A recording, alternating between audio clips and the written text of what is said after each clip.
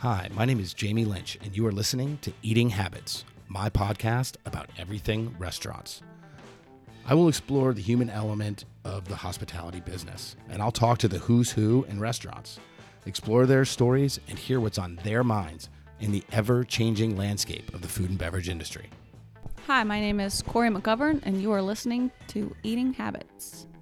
Stop your laughing. You're such a goofball.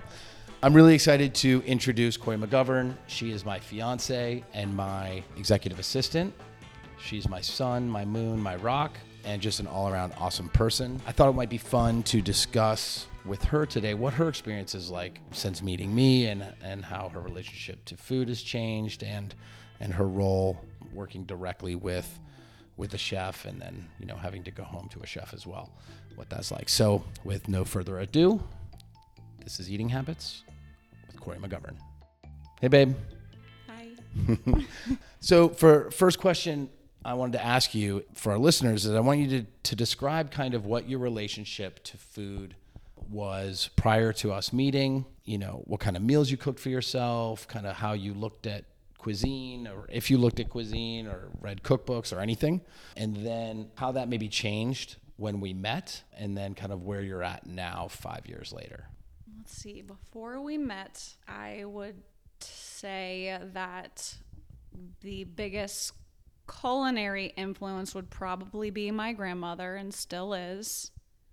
Let's talk about that for a minute. Okay. So your grandmother is the person who cooks. I've been to many of these family. Every holiday meal, every single one. Birthdays, holidays. And she always goes way overboard. If there's any occasion to get the family together and make a meal, that's your grandma's jam. I love it, yeah. Yeah.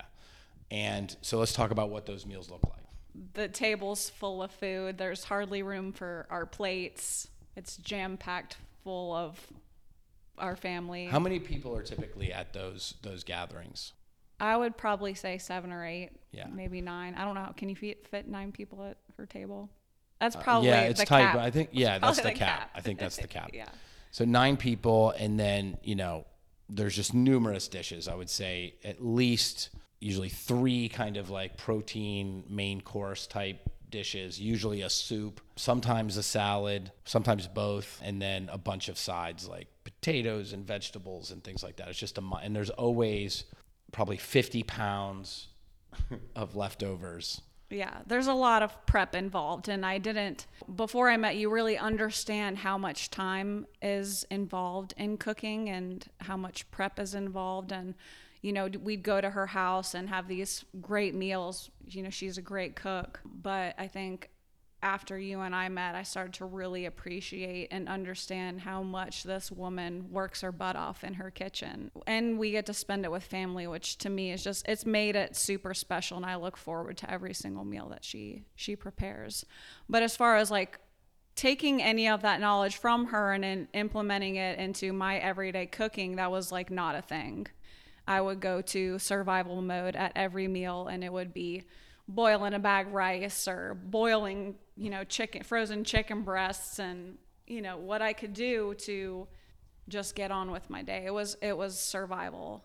The extent of us going out to dinner would be like going to Applebee's or going to Chili's and things like that. That was like a special occasion. That was where we went out to dinner. Yeah. I didn't know any other restaurants, honestly, other than that. At your house with like mom and dad, what were meals like? If you guys weren't going out to one of those kind of fast casual joints, what was a meal like typically for the family? Whatever was the quickest and easiest to prepare. I don't think there was any rhyme or reason. It was just like... Did they cook like fresh ingredients? Did they cook from like cans or boxes, like prepared stuff? Or was it kind of like convenience foods? What was kind of the bulk of the food that you guys would I would say we would normally order takeout, or it would be prepared boxed foods. Like dinner, like prepared dinners kind of things. Yeah. Gotcha. For sure. How did that change when we met? So you and I met like 5 years ago, right? Yeah. Yeah. How did that change for you? What was that like? Well, I remember the first meal I ever cooked you. I don't know if you remember it. I'm not sure. Tell us. What was it? But you ate it and you were drunk. And then the next day you're like, oh no, I tasted it. You're like, but it needs seasoning. I'm like, damn, I was like super proud of like all of the ingredients that I put in. But it was a recipe that I got from like some shitty health magazine that was not super actually was it tacos? Healthy. Yeah, it was the Peruvian tacos. I remember. See? Good job. No, thanks. The Peruvian tacos just need a little bit of seasoning. It just needed seasoning, and I didn't know that. I didn't know the extent of it. I mean, I think developing a palate and developing, a sense of what a dish needs comes with time. And I'm a fast learner, so I was just watching you able to learn a lot. I think you taught me how to butcher a chicken over the telephone while you were in the kitchen. I was at home within like 5 minutes. It was really something special and cool that I never anticipated to learn, but I feel like I've done a good job in learning to cook, and I'm not too bad at it now. I would say that you're actually a very good cook now. You definitely pick up things quickly. You definitely season well now, but we'll get to that. So what changed? So once we got together, started spending a lot of time together, we moved in together. What was that like? Dating a chef. I kind of want to know how that changed your cooking, right? Like before we met, you were boiling bags of rice and chicken breasts with no salt, right? To wanting to butcher a chicken, right? I remember that phone call, right? You called me one day. I was like at work in the kitchen, and you're like, hey, I need to know how to break this chicken down. I was like, oh, all right, cool. Why? Well, I guess I was kind of the chef for my dad and my mom. Well, I guess for the family before I met you, and creating meals for my dad to help lower his cholesterol, keep him healthy, and things like that. So I had that purpose in his household, and it made me feel like I was valued. So when I moved out, I needed and wanted to feel value in your life. And I think looking in your pantry when I first met you was a can of soup and a roll of paper towel, and that was literally it. That was what was in your pantry, and I was like, holy shit. This dude cooks for everybody, but he does not cook for himself. So if I can make a halfway decent meal and just get tips on how to help keep you alive, that made me happy. It made me feel part of your world. Yeah, that's interesting. It's funny to hear that because it's true. I don't cook for myself. I would never cook for myself by myself. Yeah. That's not something I would ever do. No, you would send me pictures of you at the Harris Teeter and be like, okay, what kind of frozen pizza should I get today? And I gave you the brand, but I looked at the picture and I'm like, he's sick, so he's got the cold and flu medicine. You had a bottle of wine, and you had a frozen pizza, Screamin' Sicilian. That was your grocery store trip. It just kept me living. Yeah. So it's funny that I can relate to, pre-meeting, right? Yeah. I feel like your approach to cooking was similar to my approach for when I cook for myself. Just staying alive. Just stay alive. I gotta get through another day. Yeah. Right? But then as you have a significant other or people you care about, right? Then, the interest in putting a little more effort into it arises, right? Because I put a lot of effort into the meals that I prepare, or the menus that I create for the restaurants, for our guests, or if I cook for family or friends. There's a lot of energy that goes into it. So the desire to learn to cook better came from the desire to feel valued and play a role in our relationship, keeping me alive so I could work and stuff. Is that true? Yeah, I think that's honestly, I don't know if it's just me, but I think it's with any relationship you find where you fit in, and when you love and care for someone, you care for them in the ways that they need and help them put a smile on their face. Yeah.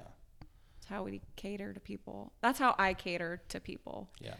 I'm not as hospitable, I guess, in that sense to random strangers, but if I love you, you're going to be taken care of by me. Yeah, that's true. I can vouch for that. You definitely do that for sure. Thanks. Do you get pleasure out of cooking? Do you enjoy doing it? Because you're also an artist, Right. right? Your paintings are amazing. Thank you. I'm probably your biggest fan, maybe your mom, I don't know. I think I'm a bigger fan of your artwork. But you also used to do leather work. That's how we met. You did custom, really cool, artistic leather goods. Actually, we met at the tattoo shop when I was tattooing. But That's yeah. right.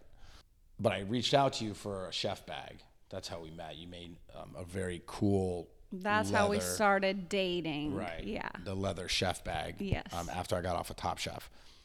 But then, that kind of moved into painting. You do amazing oil paints.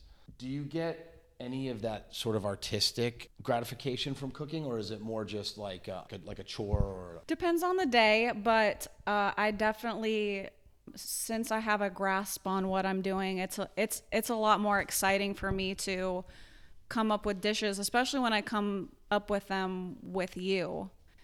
And push ideas for the restaurant. Now, if it's like at home cooking, we've got a new recipe book that we have for our at home cooking, which I'm excited about. But it just depends on how crazy our week has been, how crazy our day has been. But for the most part, I absolutely love being able to be creative and come up with dishes, and you just get excited off of some ideas that I have going through my brain. It's cool. Cool. It was not expected when I first met you, though. So you mentioned the first meal you made for me. What was that experience like, starting to cook?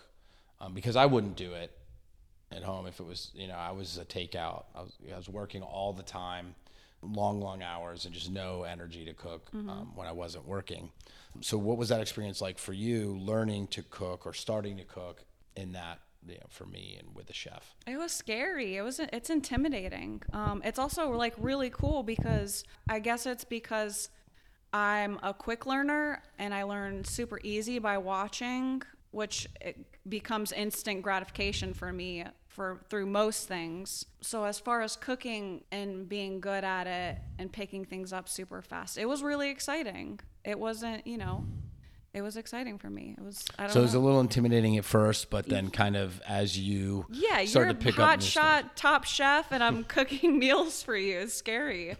I think anyone who's ever cooked for you, regardless of their stature in the culinary field or just in your life in general, it's nerve-wracking. I mean, your mom might not care, but I think.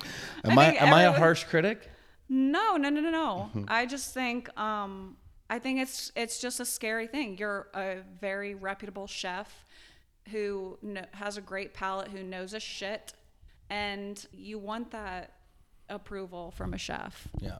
Even chefs need that approval from another chef.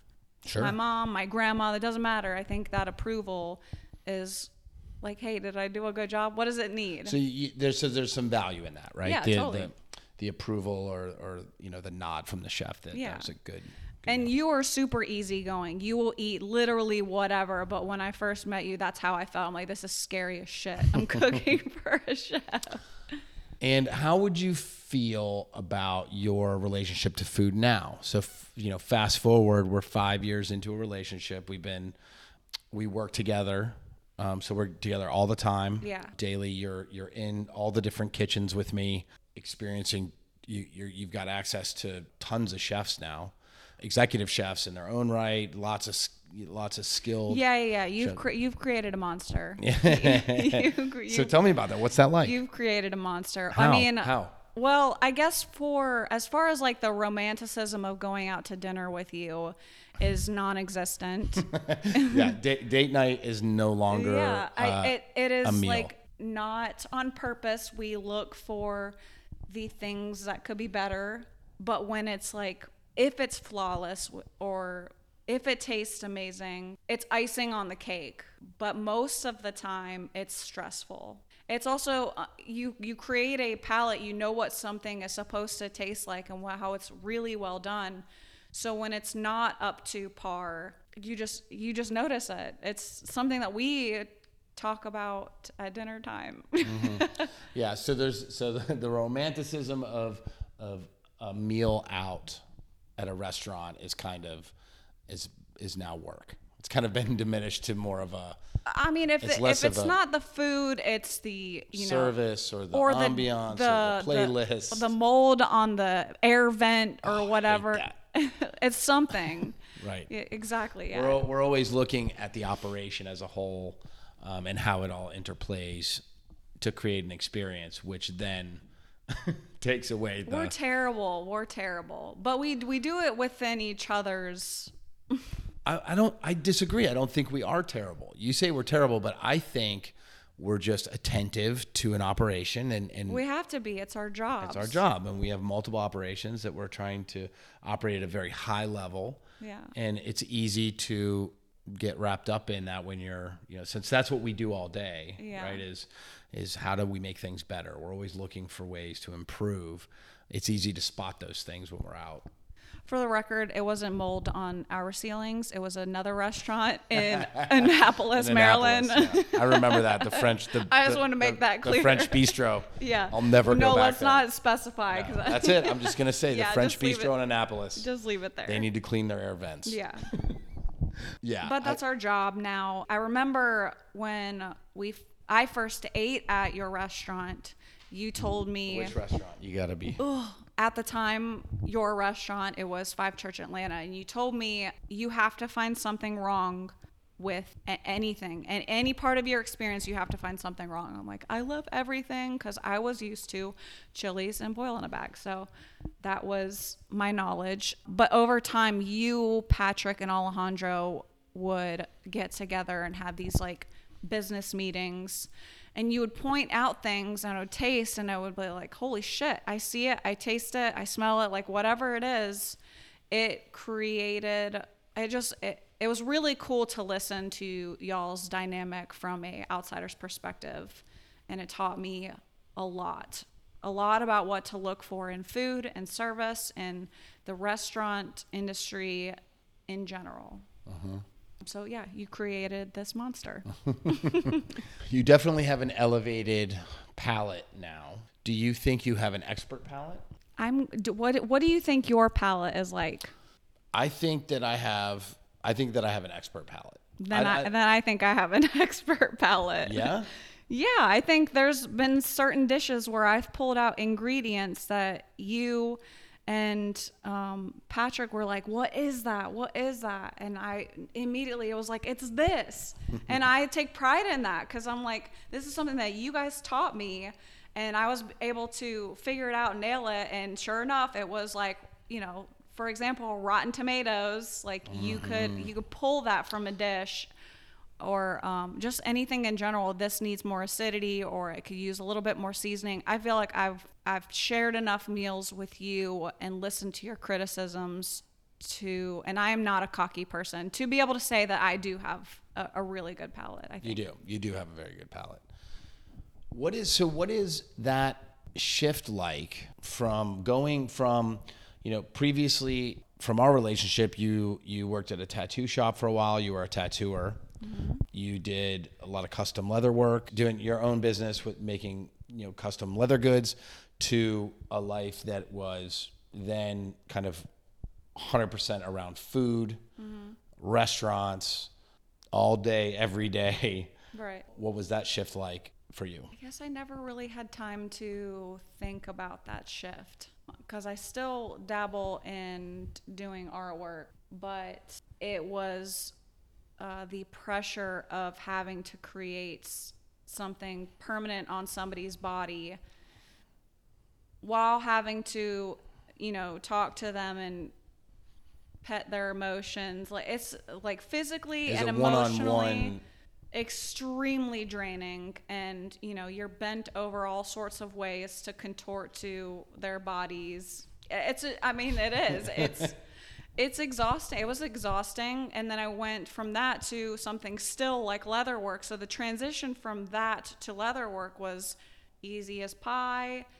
People were still extremely excited about it. It was less of a commitment because it's not something permanent that they're putting on their bodies. It was easier emotionally for me, but people didn't want to, my clientele didn't necessarily want to always pay the price for how long it took me, and, So that transition to restaurant was like oh, this calm, controlled environment of like me, myself, and I to chaos. But I'm always entertained. Like I'm always on my toes. I'm always entertained, and honestly, always inspired. I mean, it's an inspiring company. It's a really cool transition, and I think I have tried to navigate it with few bumps so far in the road, and I just want to do a good job. Restaurants and hospitality work is often categorized as controlled chaos. I would agree with that. Yeah. I mean, I would. Yeah. I think that is what a good operation feels like, right? There's a very high level of energy. The tempo is quick. There's a lot of moving parts working simultaneously on an experience, and any one thing could go wrong, or multiple things could go wrong at any moment, and do go wrong often. And how you pick up the pieces and roll with the punches and execute is whether a restaurant or an experience feels chaotic or controlled chaos. How did those experiences feel for you? Like, how do you handle those? Do you handle those kind of like, well, is that something that you thrive in, or is that something you're kind of like? Well, I think I appreciate the perspective that I get to see and have within the company and within your relationship with your business partners. It is something that I wouldn't have been able to see had I not been, in this part of your world. How does that kind of environment, like the restaurants, the controlled chaos, how does that affect you? I've had to learn that I cannot and should not try and control any sort of issue other than the issues that come directly from you. I can be a great sounding board, a better partner when I remove my emotions from the anxiety and just let you have that because you own the business, and just love and care for you. And I have had to learn that the hard way within this transition of, being your help, but also being your partner, your loving partner at the same time, more importantly, honestly. Mm-hmm. I have not perfected it yet, but I don't think any of us have. No. I don't know. It's I'm hard. not sure that anyone has. It's hard. It is hard. Well, and the thing is, one of the things is that the hospitality business is hospitality. It's taking care of others. It's giving to others. And then in restaurants, that's exacerbated by, we have the service, and then we also prepare the food. It's not just, hey, do you have everything you need? It's that we actually make the food from scratch. We prep it, we cook it, prepare it, serve it. And then the same with the beverage, the playlists, the lighting, the ambiance, the space, all of those things is a lot of energy. And that can be draining. And I think if it's easy to become emotionally attached to that because you're putting so much of yourself into it. And so when that goes haywire, it can feel like you're coming unraveled, or, these kind of crazy experiences and problems are happening to you, right? Personally, rather than to the restaurant or the team or whatever. For sure. I constantly have to check myself because obviously I want everything to go perfect all the time to make, you happy and for you to be successful. And, I have to come to the terms with like, there's always going to be issues that we will navigate, but also check my sense in a sense, like in a sense where I can be like overbearing to you about like things that are going wrong and be like, this is not a huge issue right now. This can wait, or not care too much to where it drives you fucking insane. Right. That's a good point. So let's elaborate on that. What is it like now? And I appreciate that. Thank you. Well, I mean, I'm not flawless at it, but I'm working on it. I appreciate that. What is it like going from an environment where, you're in charge right? Of your work and everything else, and then working obviously with a team.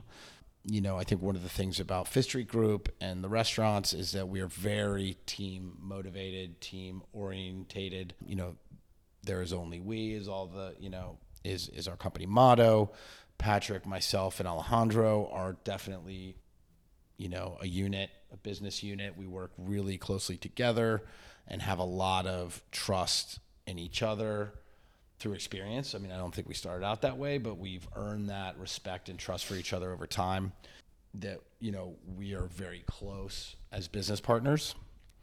And then you moving into a group like that where now, there's a lot of personalities, there's a lot of managers, owners involved, and now you're part of a team. And then also having to work with me closely. What's that experience been like? How's that been for you? And then, well, I guess I owned my own leather business and did that transition for my own personal reasons. So joining a team again was something that I missed, that I think I needed, as much as I like to be alone and do my own thing and sit in peace and old man quiet sometimes. It's something that I feel like I've navigated and will navigate fairly well, is picking up on other people's personalities, being really empathetic, sometimes too empathetic to where it's exhausting. But all in all, it's what it has professionally made me grow. And that's something that I didn't know I needed, but definitely is something that this company and you specifically have taught me, was to be a better professional. Obviously, I still have. In what ways do you feel you've grown as part of the team? In what ways has the team atmosphere helped you grow as a professional and personally? How I communicate, how I communicate issues, or how I communicate things that have gone well, or just communication in general. You can have that perspective personally, which I've had. Obviously, I'm a twin, so I naturally I've had to consider how someone feels my entire life, and I notice and pick up on really random things from other people. So I think being able to communicate that or navigate through that professionally, because the two are very different. As far as this person's crying, you don't necessarily need to go hug them every single time, especially when you're the owner's fiance. There's specific boundaries of what I can and can't do, but professionally, it's just. Well, and also what you should do. It's a puzzle. It's a puzzle, but it's it's something that is learned. I think the management of people is the most difficult part of a team environment. Especially from a leadership role. Luckily, I think for you, or unluckily, depending on how you look at it, all you need to manage is me. I feel pretty fortunate in that aspect. You really only have to manage me. Right. And then, but you do have tasks. I put you on task where I need you to communicate with the teams, and you're handling communication from me to my chefs or my partners or the teams or whatever. So communication is super important. But on a day-to-day basis, you're really only managing me and my craziness. But that, I think, at least for me, is the most difficult part of what we do, is how do you communicate in a way that is clear and concise and gets your messages across. But stays professional. Stays professional, but is also considerate and empathetic to where your team is at, right? I think that's been my biggest progress over the past probably 3 or 4 years. I would 1000% agree. Yeah, I think that's what I've been working on really over this time. And I think the empathy part for you comes very naturally. You're just very empathetic person. You're very emotionally connected or aware, I guess. So I could see how that would be a challenge, right? How do you balance that empathy with communication and professionalism? And then also a lot of times we have to have conversations with people that aren't the romantic, inspiring, there's a lot of other stuff that's involved. So that's a tricky minefield to navigate at times. I think you've done it well. Thanks. Yeah. so far. You got. Thank you. Yeah, Let me knock on wood. My head. What is it like for you on your day-to-day, working with me directly, how I work and my personality and my drive and, all that? How does that affect you? How do you work with that? Can you speak to that at all? I think that's I think you and I are very different. Right. I would describe myself as being extremely high energy. When I'm focused, it's laser focused. And when I'm not focused, it can be a bit erratic and kind of spontaneous. The way I create and manage and stuff is very like a tornado sometimes, I think. Yeah. As things arise, I could shift and pivot quickly and, multitask and things like that. And it can seem crazy and chaotic, although there's a rhyme and reason to it. It is, but I think as much as I am very methodical and I've got my lists and I, knock shit out. If you give me multiple tasks, say per day, it's going to be done probably within a couple hours, if not less. I get it done very quickly. But I think the exciting part for working with you is that what happens with your job is that it's literally minute by minute, could be what the fuck ever. And it changes throughout the day. You could have a goal to go in and speak to all of your chefs about this, this, and this. But when you show up, it's a completely different shit show and it keeps me on my toes. It keeps, as crazy as it is, it's that restaurant chaos of it keeps you on your toes. It keeps your adrenaline going and it makes you feel that rush that you really don't get at any other job. Mm-hmm. It keeps things exciting. I imagine, I was just, as you were saying that, I was thinking about... Sometimes in a bad way exciting, but it keeps... Well, I think, so you both your mom and your sister are both nurses. And as you were saying that, I was like, that's probably the only other job... That's true. That kind of is, you never really know, right? You go in with an idea, okay, this is my job today. Totally. But until you get there and you walk through the door, you're like, what am I actually walking into? Right. Yeah. Right. Yep. Especially if you're, a mental health nurse or, working in the emergency room. I can't imagine that sort of chaos, but you're completely right about that. Yeah. I think, when I was running kitchens, there was two things that really made me feel like a sense of accomplishment and victory for a day or a shift, right? There was two things. One, that I had a plan for the day, right? I had assessed all the information. I had formulated a plan of how I wanted the shift to go in the day, and we were going to execute everything flawlessly. Mm-hmm. And, all the covers came in when they were supposed to come in, and we nailed every aspect of the day, and you're like, fuck yeah, high fives, right? There's that level of success. Yeah. And then the other success that I would feel was if you come in and your plan goes to total shit. I was about to say, have you ever had a flawless shift? Yeah. I think I've had two.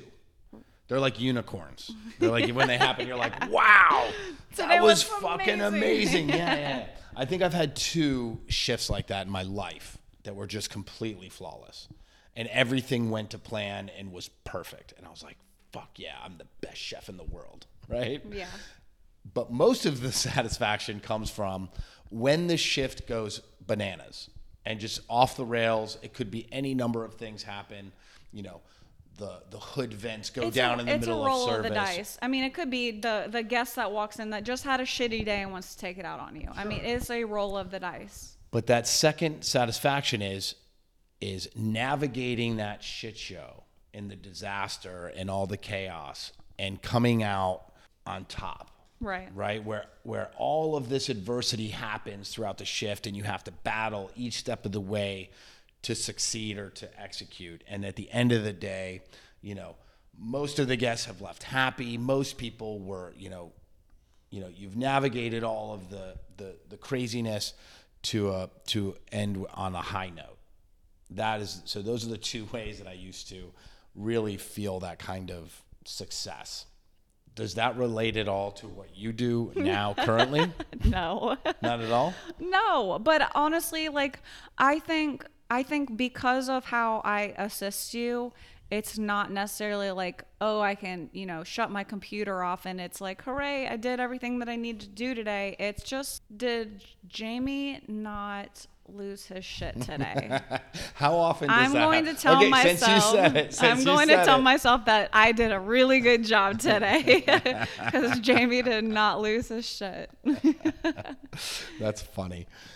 How successful would you say that you are at your job right now then? I don't know the last time you lost I wasn't in town if you did. So I guess pretty successful. I mean, I don't lose my shit often. I think much of that has to do with your organization and following through on task, because you are very efficient at getting, shit done for sure. And then some of that obviously is like trying to manage myself too and not lose my shit. No, you've been pretty successful at keeping me on the rails. Thanks. I don't know. It'd be interesting to interview the people that work for us. See what their perspective would be on when the last time I lost my shit was. Can't remember, honestly. Yeah. I don't think you really do that anymore. No. Lose your shit. But, there's challenges almost every other day. And sometimes it feels like the world, you're holding up the world. And I mean, it's a lot when you're responsible for a ton of people and a lot of moving parts. There's always bound like something to happen. It's new every single day. It's just like, how do we navigate this? How can I help? How can I keep you organized? And also, just create a relaxing environment to come home to recharge, to do the same thing the next day. What would you say is the most challenging part of that job for you? Separating home and work and making time to turn off work. Because I think you and I naturally are like workaholics. I wake up and think about it. And you kind of compulse about it till you go to sleep. Sometimes you dream about it and I hear it in your dreams. So being able to like remind ourselves that the world is not ending, or at least anymore. Knock on wood. Yeah. And that everything's going to be okay. We're going to work through any problems that come our way. And just honestly, just take time to turn it off. Just step away mentally, just come back when you can come back. What is your strategy for that, for turning it off? How do you... I don't have one. You don't have one. So how do you separate? So what is, how do you create a barrier or separate? I think you and I just have an agreement to our time off, days off, if I need them that specifically don't work with yours. We just communicate that, and I've been better about telling you what I need and when I need to turn it off, and if it has to be turned back on that day, I completely understand, because there's always time to do it later. So just, working on communication. And I have found for me, and this might relate to you, although I think you're a lot more structured than I am, the ability to be flexible, to be elastic with my work has helped me to stay sane, I think. Being able to not have everything exactly the way I want it all the time. Right. Right?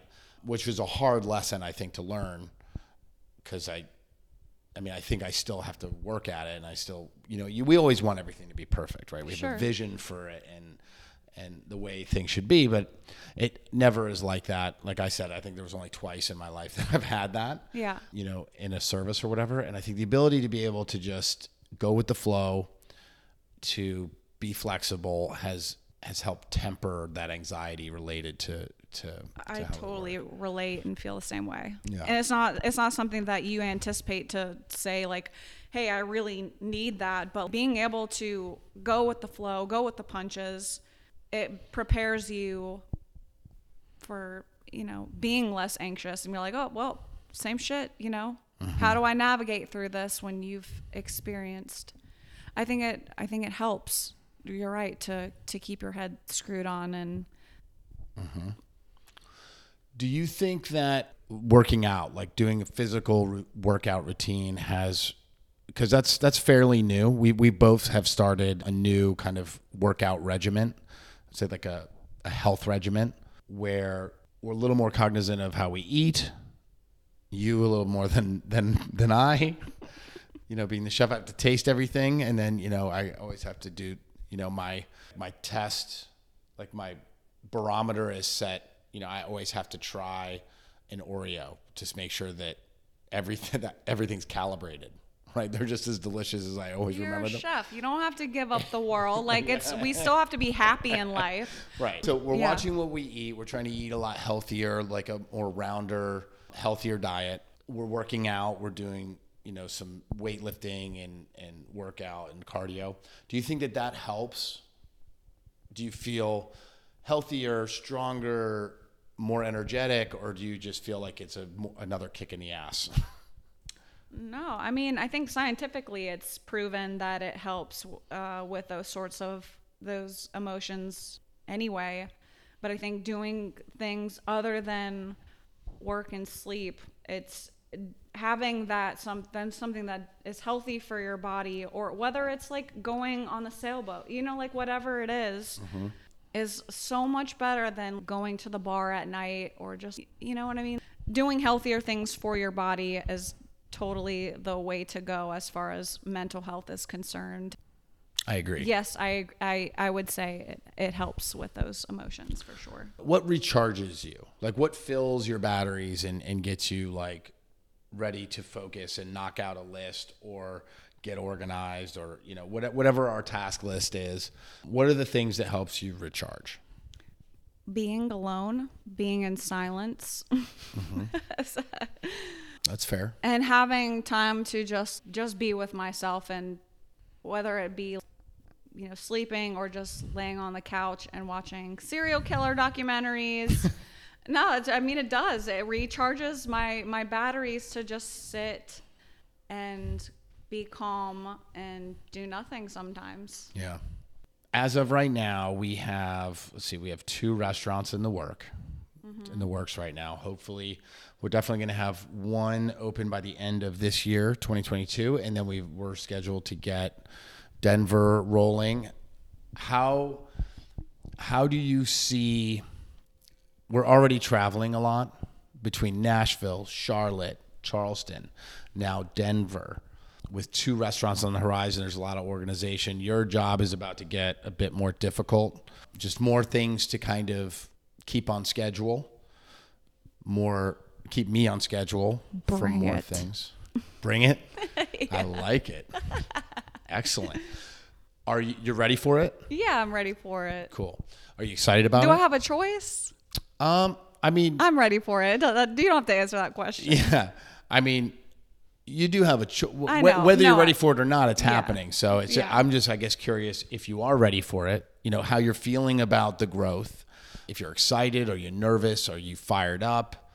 No, I'm fired up. I enjoy opening restaurants. You're crazy. I think I was more prepared to do that than I was the whole you going to Top Chef thing. Like I was more prepared for helping you and navigating and organizing, opening a restaurant than being away from you for that long, which is something that I just didn't expect. So let's talk about that. That's interesting. Okay. What was that experience like for you? So basically, the first 2 weeks was great. So for the people that don't know, you and I were together when we filmed Top Chef All Stars. Yeah. It was in LA. We were operating the businesses.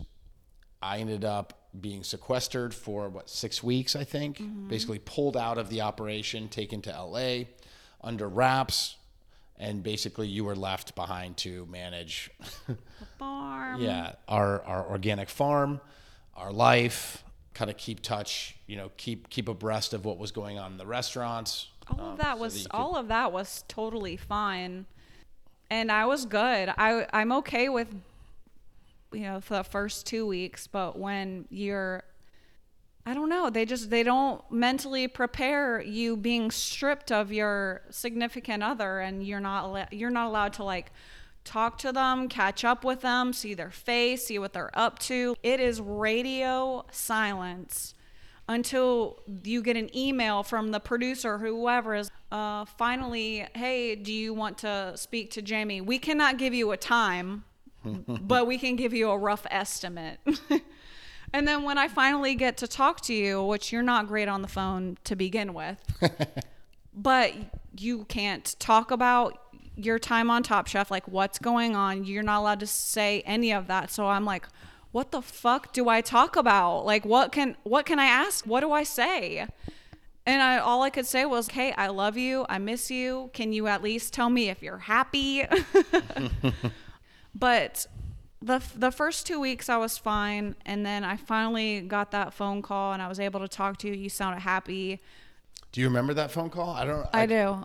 What did I say? I can't remember. I mean, I know that I couldn't tell you what was going on. You just said I told you where we were at, I think. Did I tell you where the house was and stuff? Was I like, hey? You said you could see the Hollywood sign. You told me that you were happy and that you were confident and things were going great, but that's all you could say. You started asking about Disney because I was in Disney World. I actually pulled away from my mom's birthday dinner at Disney World to talk to you. But literally, it was super brief. You had to get right off the phone. That was it. Yeah, they kind of put you on a time crunch. It's not like, okay. They don't tell you whether you're being recorded or not, too. You are. Right. For sure you are. Yeah. Yeah, for sure. Everything's recorded. There's like that aspect of I don't even know how to communicate to my best friend, love of my life right now. Yeah, it's a very surreal experience. It's unlike anything. I don't know. I do not enjoy being controlled. Yeah. I don't like being told like when I can go to the bathroom and when I have to get up and when I have to, the life of a chef, right? Like being the leader of my team or the spearhead for our operation, and then going to being basically told how long you can be on the phone and who you can call and what you can and can't say. Right. Was very nerve-wracking for me. More so than the actual cooking competition. Right. At least the second time. The first time I was on Top Chef, I was like, the cooking competition was tough. That's not how I operate.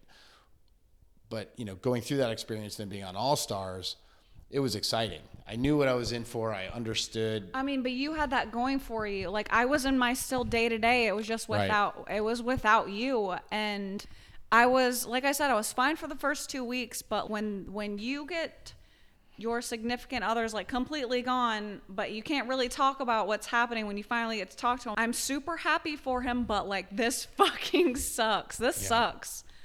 I think it was a really cool experience for you as far as like how many people you got to meet and the type of people that you got to meet. So that in that aspect, like, but from my perspective, from your significant other, it is not amazing, glamorous, cool, exciting. I mean, it is exciting, but yeah, the behind the scenes. It was super lonely. It was lonely as fuck. Yeah. Well, you did great. Thanks. Yeah, good job. You won't have to do it again. Oh yeah? And, yeah, I don't think I have it in me to do it unless they do like Top Chef old timers, and then I might be down for that. I mean, your season aired though when the whole fucking world shut down, and we were watching your season while restaurants all over the country are closing, and we don't know what the fuck's gonna happen. I'm like, this is the worst. Yeah. I kind of have mixed feelings about all that. Yeah. Right. Like part of me was like kind of bummed that, obviously the pandemic is a bummer. Right. But the restaurants were closed. Like the fate of the hospitality industry was like all of the cool things that you get to experience even after doing that, you didn't get to experience because of Voldemort. Like the trips to the trips to like Top Chef reunions and all that kind of like the all those fun media dinners, promotional things and stuff. Yeah, we didn't get to do those. But like, I guess the airing of the season, at the beginning of the pandemic was a mixed bag for me, right? Like part of it was, a bummer that, our restaurants were closed. We just laid off a bunch of our staff, and now, I couldn't celebrate this like fun experience of being on Top Chef All Stars. It didn't seem right. No, literally every chef, even on the show, was like, how do I help my staff survive? What can I do? GoFundMe's, because the transparency of the government was not happening, and the restaurant industry as a whole had to roll with the punches, and they were hard fucking punches. Right. And I don't think I don't think people can really understand, unless you own the business, how hard that was to navigate. And I give major fucking props to Patrick, Alejandro, and you for sure. What was that like for you? So you were behind the scenes, with me when we were having to make those decisions and, try to figure out what to do with our businesses and how to operate. What was that like for you? I mean, I guess a lot of my anxiety stems from like that sort of shit happening any day, preparing for that. Like your anxiety kind of naturally plays with the what ifs, and it was actually crashing down. So for me, it was really, really fucking hard, really hard. And then in what way? But watching, I guess, the unknown, like emotionally, like anxiety, fear, like that kind of thing. Yeah. If you have anxiety like I do, it is raised to the nth degree to where it's really difficult to breathe and navigate and calmly think of ways to dig yourself and dig your team out. You guys did it, and you rolled with the punches, and you fought them, you dodged all the bullets, and I wish I could share that with everybody else, but you know what, I understand that, appreciate that, and I have that, and that's okay with me. Everyone, is employed, and the businesses are doing good, and Patrick and you and everyone's families are okay, and it's just a shitty storm that we had to weather. Yeah, that everybody had to weather. Yeah. I mean, I feel very grateful that we are where we're at, for sure. I think I believe there's an element of luck involved, but mostly I believe, and I'm thankful, for the group, obviously. I think we were better prepared than most for something. I honestly would disagree. I think, I'm going to quote Patrick Whalen, you make your own fucking luck, and you guys made your own luck. I'm not trying to toot your horn. You guys fucking fought. We're on top of shit, and you didn't want to go, even though y'all could have gone belly up and just taken the money and ran. That's not what you guys did. You guys fought through it, and I was able to see and live with everybody, with all of you guys, and understand the magnitude. I don't think most people realize this, and I'm not sure if we've really said it. We all shared a house during all of that shit show. We all shared a home to navigate the shit show. It was scary. So you and I were forced to sell the farm. Yep. We lived on a 6-acre organic vegetable farm. We grew vegetables for the restaurants and delivered them weekly to the different stores. We had to sell that land because we couldn't afford, with the restaurants closed and without a market for the vegetables, we couldn't afford to keep the property. So we lost our home. We lost our business, our kind of side business for the restaurants, which benefited both us and the restaurants. And so as a result, we moved in with Patrick, Alejandro, Pat's family, and just kind of circled the wagons. Yeah. What a crazy experience that was.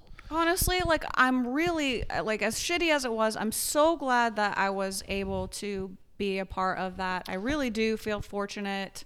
It, when you go through shit like that, it makes you count your blessings and learn from hardships. And do I ever want to do it again? No. Hell no. But I have a new BFF, Charlie Whalen, and I love the Whalen family so much. That's Patrick's 2-year-old son. And I feel fortunate that I was able to do that with you guys. I do too. And I wish that we had not had to do that, but I think that the best, I feel closer to my partners now. I think that we all feel closer as a group. We have a different kind of respect for each other and our families. Yep. As a result, we've had to kind of really lean on each other at different times throughout the pandemic to get through it. I mean, there were times where, I was completely coming off the rails emotionally, just didn't know what the fuck was going on or what to do. Right. I think that probably both of my partners felt that way at one point or another. I know that you had. And then in that environment where you're there with each other, able to like lift each other up, kind of help each other through that.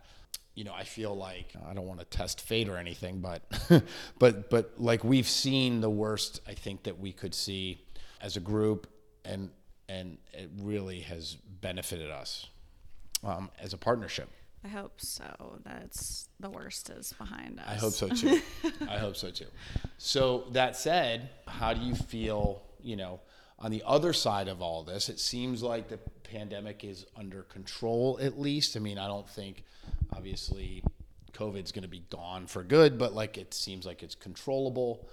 I think things seem to be returning with to normal. With every hardship, like I said, I feel like everything happens for a reason, and with that, you guys were presented some really incredible opportunities, and the sacrifice of the farm was for the best. And I think all in all, it's working out. It's working out just fine. Yeah. We've got things to look forward to. I do want to find a way to incorporate the stuff that we learned on the farm into our projects moving forward, whether it's chef gardens or just even the knowledge of seasonality of produce and just everything that we were able to learn from doing the farm. For sure. Somehow roll that into our everyday operation so it won't be wasted for sure. So you ready for the next chapter? What's the next chapter? Expanding to... Oh, I thought it was us getting married. Are you ready for that? 2023? I think so. And you definitely won't be able to escape the restaurant business. I know, yeah. Awesome. Is there anything else you want to talk about? I feel like it was a good introduction into what chef life and chef organization life is I like. would like to say that I give mad props to all of the wives and husbands of people in the industry. It is a really weird thing to be stripped of holidays and things like that when you've got all of these workers working holidays, working night shifts for missing dinner. It is something that I really enjoy as family comfort. Helps me sleep at night, being able to have dinner with Jamie some nights. But when he was executive chef, it's a very difficult thing to learn and to navigate, and props to everyone who does that. Well said. Thanks. Thank you for saying that. That's a sweet sentiment that I don't think a lot of listeners might think about, is the people on the other side of the hospitality, right? The people who are the families of the chefs and dishwashers and servers and front of the house managers. That's great. Thank you for that. That's a good perspective, and thank you for sharing your story. Thanks for having me. For people. All right, I'll talk to you later. All right, bye. Bye.